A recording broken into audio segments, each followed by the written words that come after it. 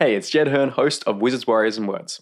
If you're enjoying the writing advice on this show, you might like my new podcast, The Jed Hearn Show, where every week I share the best fantasy writing advice that I've learned from publishing 3 fantasy novels and a best-selling video game. There's over 12 episodes that you can listen to right away, including my top 10 fantasy books of all time, how to make fantasy names that don't suck, 2 rules that make writing effortless, and my complete summaries of Brandon Sanderson's and Neil Gaiman's writing classes, and much more. Check it out by searching for The Jed Hearn Show in your podcast app. Hiring for your small business? If you're not looking for professionals on LinkedIn, you're looking in the wrong place. That's like looking for your car keys in a fish tank. LinkedIn helps you hire professionals you can't find anywhere else, even those who aren't actively searching for a new job but might be open to the perfect role. In a given month, over 70% of LinkedIn users don't even visit other leading job sites. So start looking in the right place. With LinkedIn, you can hire professionals like a professional. Post your free job on linkedin.com/people today. Ready to pop the question? The jewelers at BlueNile.com have got sparkle down to a science with beautiful lab-grown diamonds worthy of your most brilliant moments. Their lab-grown diamonds are independently graded and guaranteed identical to natural diamonds, and they're ready to ship to your door. Go to BlueNile.com and use promo code LISTEN to get $50 off your purchase of $500 or more. That's code LISTEN at BlueNile.com for $50 off. BlueNile.com, code LISTEN.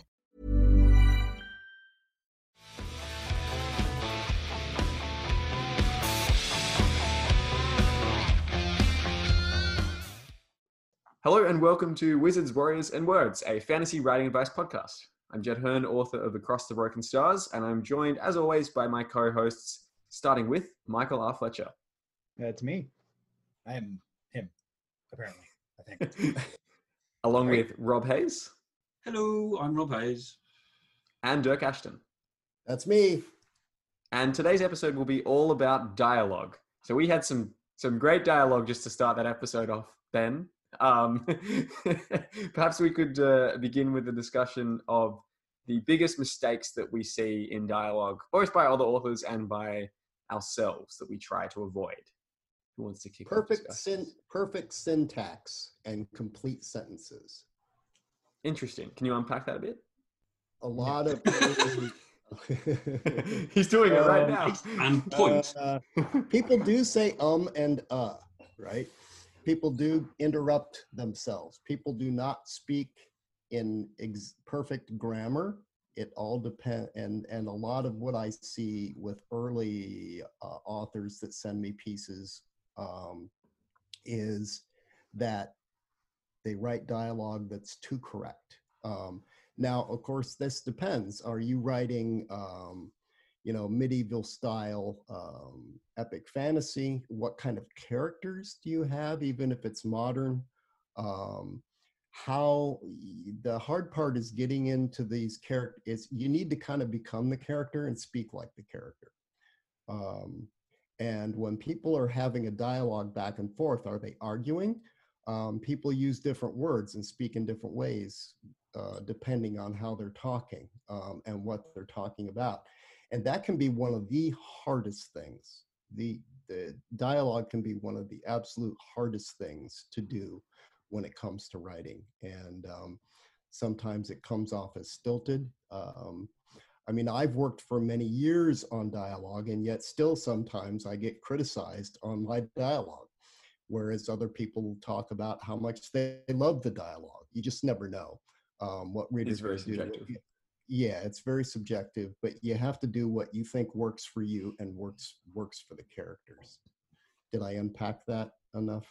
Yeah, if I'm allowed to just pack one little bit of that back in, with the regards to realism and stuff, I think that it is absolutely important.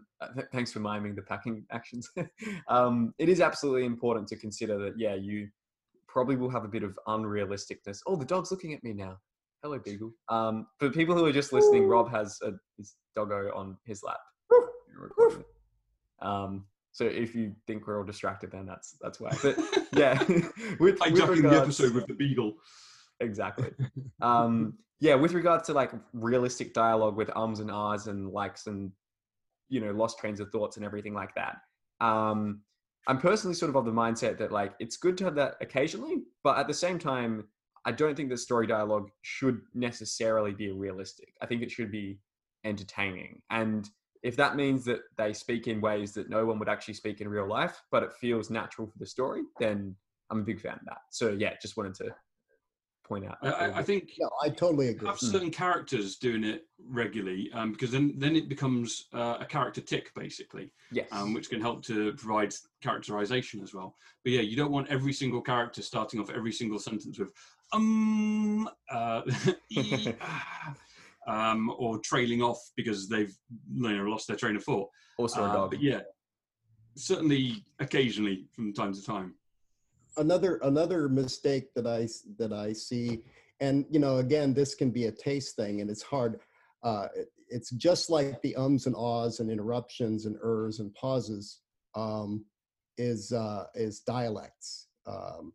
A lot of people try to write out every word like it would be spoken by someone who's speaking Scottish, right? And quite often it can be almost unreadable. So what I did with some of the characters that are like that is I have a syntax, a sentence structure that they use, like a woman with a Russian accent. There are certain words that Russians leave out of English when they speak. So I do a little bit of that, but I don't try to inflect in every word the accent. I'll throw a little thing here and there, a Russian word or something. And the same with a character who has supposedly a very heavy Scottish accent. But I don't write all of it like it's a very heavy Scottish accent. And I do see a lot of new authors do that way too much, either that or they don't do it at all. And this person speaks with a Russian accent, but it reads just like English. Yeah. It's hard to strike that balance. I think it comes again back to that idea of sort of balancing between realism and entertainment, and just having a taste and a bit of a hint of that, and then readers' minds will sort of fill in the rest. I think, Rob, you may have done this in one of your books, or it might have been another book I read. But if you tell readers that the character has a certain accent, and then you just occasionally throw in that little bit of inflection or different dialect, readers are going to do the rest of the job in their minds, and they will feel the accent. I'm full on guilty of what Dirk was saying as well, though. In my debut trilogy, The Ties That Bind, I have characters speaking in what's called the Wilds drawl, and they miss out letters, they miss out words. There's all sorts, and I did it for every single bit of dialogue. And I've tried reading through it myself, and it's impossible. Wow. And you know Cockney as well, so that's saying something. Yeah. I was full on guilty of that, but I was a new author at the time. It was my first trilogy, so yeah.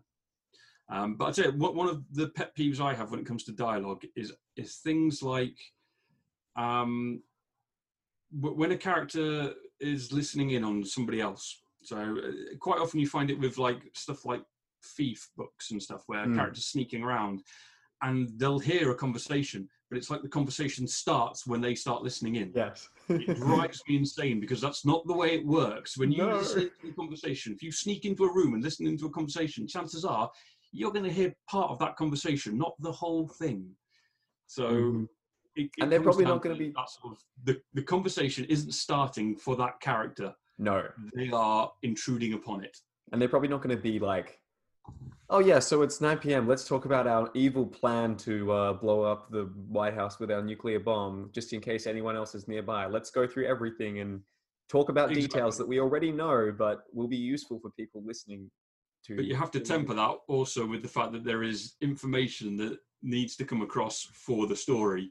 Yes. So the characters, may have to talk about this evil plan, but they probably shouldn't just start detailing everything about the evil plan that the good guy needs to know. Exactly. Mike, what are some common mistakes that you see people make with dialogue? I have rules for dialogue. Long dialogue bad. So people don't usually speak in paragraphs, especially if you're having a conversation. If you want banter, paragraphs, bad. 8 books, I don't think I've ever written an entire paragraph of dialogue. My general rule is you almost never get more than 3 sentences, 4 tops. But if you write 3 sentences of dialogue, look at them. Can you delete one without actually changing anything? If you can, cut it. Now you've got 2 sentences. Can you delete one of those without changing it? If you can, cut the fucker. So that is how, basically, if you want banter and fast dialogue, cut the fluff.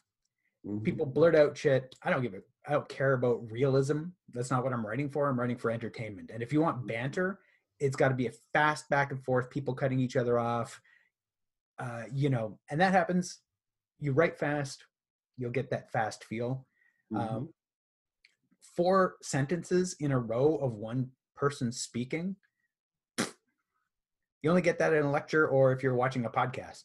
There's a point where a dialogue becomes a monologue. Yeah. Yes. Yeah. Great Well, point. And I have the same rule with A mine. monologue too. isn't a conversation. It's Unless you mean to do a monologue, and I've read Which is some fine too. terrific monologues, or, A monologue, or it's a lecture, it's a class. I am guilty of incredibly long like lessons in my books. But that's kind of part of what the books are about. There are these older characters who simply tell these younger characters about things. And I try to balance that with sprinkling stuff through, but some things are just, it makes sense to me, at least in the context, that somebody needs to explain something. So I'll do that. Now, the hardest thing for me, especially with the large ensemble cast that I have of characters from all different time frames and have taken on the characteristics of basic different cultures all over the world, is finding that style that they speak in. Are they very proper British English? They're going to speak very differently from a 17-year-old girl from Toledo, Ohio, right? Or woman, depending on where that break is in age between girls and women. I don't know exactly these days. But so not only that, and then find what that is, and then keep that consistent to the point where I try characters speaking where it doesn't say he says, she says, and I can put 5 characters in there. And if I can, just by the way this sentence is written, I can tell which character is speaking, then I think I've done a decent job. If you can't, if it's all interchangeable, which I've seen, that's a mistake that I've seen, where any character could have said any of these things, right, in this same way. They all need to have their own personality to a certain extent, and that can be very difficult to do. With mine, it was even harder for me because I write in present tense, kind of omniscient. And so when I'm with a certain character in a closer kind of third person, I also will, and if I'm with their thoughts, I also will structure the prose based on that character. So there are ways that the story is being told outside of the dialogue that can shift slightly with each character. Now, a master at this, if you guys want to study something, this kind of thing is M.R. Carey, Mike Carey, with Girl with All the Gifts, Boy on the Bridge, the books of Coley, any of the books that he's written in the last 5 years.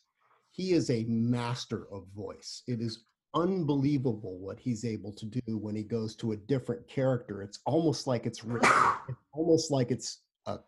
written by a different author. He's able to, and yet it's not jarring. and I try to do that kind of thing, and whereas he's like, I'm not here when it comes to accomplishing it. So those kinds of things. You have to take into account that it also quite often depends on the type, the genre of story you're telling. If you are telling a sort of classical epic fantasy, a lot of the things we've talked about, you can't just sort of chuck out the window. They will talk in long sentences, long paragraphs. They will basically monologue each other. It's a hallmark of the genre. Complete sentences with much more proper grammar. Exactly. Right. If you're sort of including a lot more of what you see in the modern style of fantasy, which is often termed grimdark just because it's modern, don't get me started on that one, they will have a lot of the sort of things we have definitely been talking about. They will talk in stilted sentences, or there's a lot of banter, which you don't get so much in some of the classical stuff. A little more back and forth. Michael J. Sullivan, hugely popular, epic, kind of classic style epic fantasy, uses very modern dialogue, very modern, and he gets away with it. I mean, I've seen some people complain they don't like modern style dialogue in this more medieval world style, with elves and whatever, kind of fantasy, but he does it in such a way that it works and it makes it's fun, and obviously it's worked for him. I mean, he is unbelievably successful. Nobody's ever heard of Michael J. Sullivan. Well, it's funny, a lot of people still haven't, but he sells as many books as the biggest, a lot of the biggest fantasy writers, traditionally published fantasy writers out there. And it's just, I think there's different levels. If anybody wants to check out an example of using modern dialogue in more classic epic fantasy, his are a really, really good one to look at. I'm guessing it's probably the more sort of modern style of dialogue rather than modern dialogue. You're not going to have characters saying "cool." Well, yeah, dude, let's go steal some swords.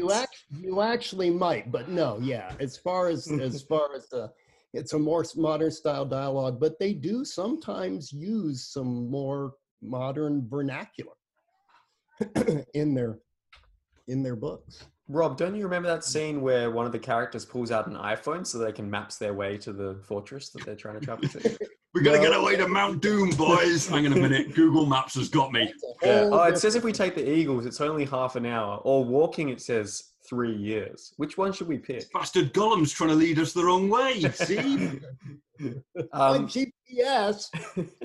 We should pause quickly because I've realized we've totally forgotten to do the featured book segment in the last 2 episodes we've recorded. I think, Rob, you're up. If you want to... We've lost Jed? I'm still here. Can you not hear me? We lost you. We can hear you, but we can't see you. My video went. Well, I think I pressed the thing. I'll pick a book that I have nearby and say, there you go. Hey, I love that book. I love this book. I love this book so much. This is The Ember Blade by Chris Wooding, which not enough people have read. It's absolutely fantastic. And funnily enough, it fits because this is a book which has a very sort of classical epic fantasy feel to it. It has the structure and the characters of a classical fantasy, and yet it also takes so many lessons from the more modern style of fantasy and blends them together so perfectly. Best of both worlds. It's amazing. Brilliant, and not enough people have read it. So The Ember Blade by Chris Wooding, which is book one of the, I can never remember what the series is called, Dark Water, I think, trilogy or something like that. Yeah, Dark Water Legacy, I think. That's a big book. It's so good.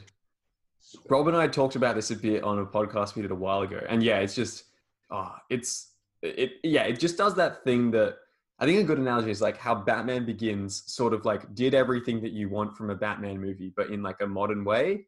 The Ember Blade does that for a lot of the Tolkien stuff. Like it's steeped in those kind of, the tropes of party of adventurers like going through these haunted places and trying to, get to this destination. But it does it with You like literally this have a modern Moria thing. section. Literally, yeah, they're literally in like this There's haunted Moria castle. in it, but it's not Moria. Yeah, I love it. It's amazing. If you got to check. I mean, it out. to be honest, I'm a massive Chris Wooding fanboy anyway, so You got to get him on the podcast sometime. That would be amazing. Yeah. I'd love to.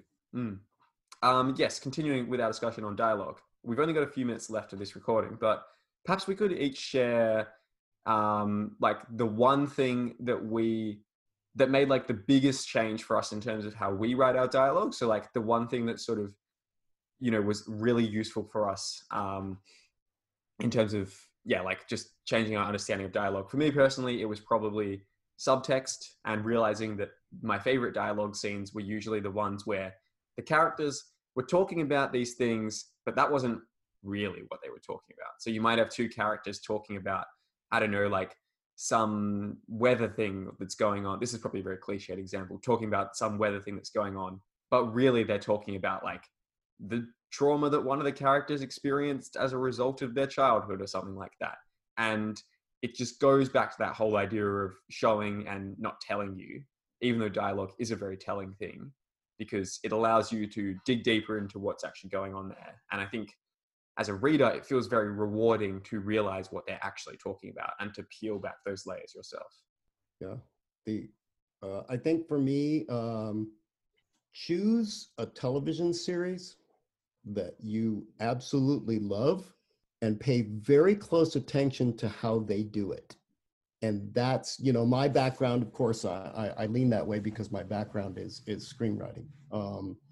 And it is amazing what you can learn from that kind of thing. And very often shows that have been out, the scripts are available online, even for episodes. So try to find those. You can do the same thing with a movie, but TV tends to, these days, they're written so well and they have longer story arcs like books. So it might be a little bit better, but I would say, and pay very close attention to how that's written. I know that background has helped me a lot, and I think it could help other folks. See, funnily enough, my point was going to be, I think one of my biggest sort of like influences on dialogue is Firefly, funnily enough. TV series. Because I learned so much, not just from Firefly, actually, from Joss Whedon. Firefly, Buffy, Angel, all of those. I learned so much about dialogue and how characters can talk and sound like real people, but still deliver the things that they need to deliver, and get so much character across. And there's certain bits which always sort of like stick with me, and it's things like Mal Reynolds saying like, "Do you want to run this ship?" and Jane saying yes, and then Mal just being completely flustered and going, "Well, you can't." Yeah, exactly. It's brilliant. It's genius. It's this amazing bit of dialogue that just it encapsulates the characters so well, and it adds that sort of like genuine feel of dialogue of this character doesn't know what to say, he's flustered, and it's brilliant. And yeah, so pretty much what Dirk said. I just named a TV series. I like it. Mike? Yeah, for me, my favorites, two recent things I'm really enjoying is interruptions and people literally just ignoring each other, asking questions, and the other characters are kind of like, don't want to talk about that, or have something else on their mind, and just completely ignoring them. Characters talking over each other. You have two people, and they're both trying to have their own conversation. And so you get both sides of a conversation where they're talking at each other, because people do that a lot. Rather than with or to each other. And I am a fan of banter. And yeah, that and chop your fucking dialogue down. All right. Well, this has been a really fantastic episode. As with the last episode, I think it would be cool if you are listening or watching to this, you can let us know what is a particularly good bit of art, whether that's in books or in movies or in TV series, that you think really nailed the dialogue. Let us know why and what that is, and we'll hopefully do our best to respond. So thank you everyone for listening or watching, and we will see you next time. Bye, everybody. Thanks, everybody. Thank you for listening to Wizards, Warriors, and Words. We hope you learned something useful. We love hearing from our listeners. Our email is wizardswarriorswords@gmail.com, which you can also find in the show notes. I personally read and respond to every email, so feel free to let us know what you thought about this episode. We'd also love to hear your questions. Send in a question via that email, wizardswarriorswords@gmail.com, and we might even answer it on the show. If you haven't already, please subscribe and write a review on Apple Podcasts. This helps more people discover the show. Wizards, Warriors, and Words is jointly hosted by Dirk Ashton, Michael R. Fletcher, Rob J. Hayes, and Jed Hearn. Our music comes from Michael R. Fletcher, and our artwork is by Felix Ortiz. Thank you again for listening. Now go and write extraordinary stories. We'll see you next time. Mom deserves the best, and there's no better place to shop for Mother's Day than Whole Foods Market. They're your destination for unbeatable savings, from premium gifts to show-stopping flowers and irresistible desserts. Start by saving 33% with Prime on all body care and candles. Then get a 15-stem bunch of tulips for just $9.99 each with Prime. Round out Mom's menu with festive rosé, irresistible berry chantilly cake, and more special treats. Come celebrate Mother's Day at Whole Foods Market. Hi, I'm Daniel, founder of Pretty Litter. Did you know cats tend to hide symptoms of sickness and pain? I learned this the hard way after losing my cat, Gingy. So I created Pretty Litter, a health monitoring litter that helps detect early signs of illness by changing colors, saving you money and potentially your cat's life. Pretty Litter is veterinarian developed, and it's the easiest way to keep tabs on your fur baby's health right at home. Go to prettylitter.com and use code ACAST for 20% off your first order and a free cat toy. Terms and conditions apply. See site for details. When you make decisions for your company, you look for the no-brainers. If you have a lot of mailing to do, Stamps.com is the ultimate no-brainer. Use the Stamps.com mobile app to mail everything you need to keep your business running with up to 89% off USPS and UPS. Make the same no-brainer decision as over 1 million other businesses with Stamps.com. Use code PROGRAM for a special offer. That's Stamps.com, code PROGRAM.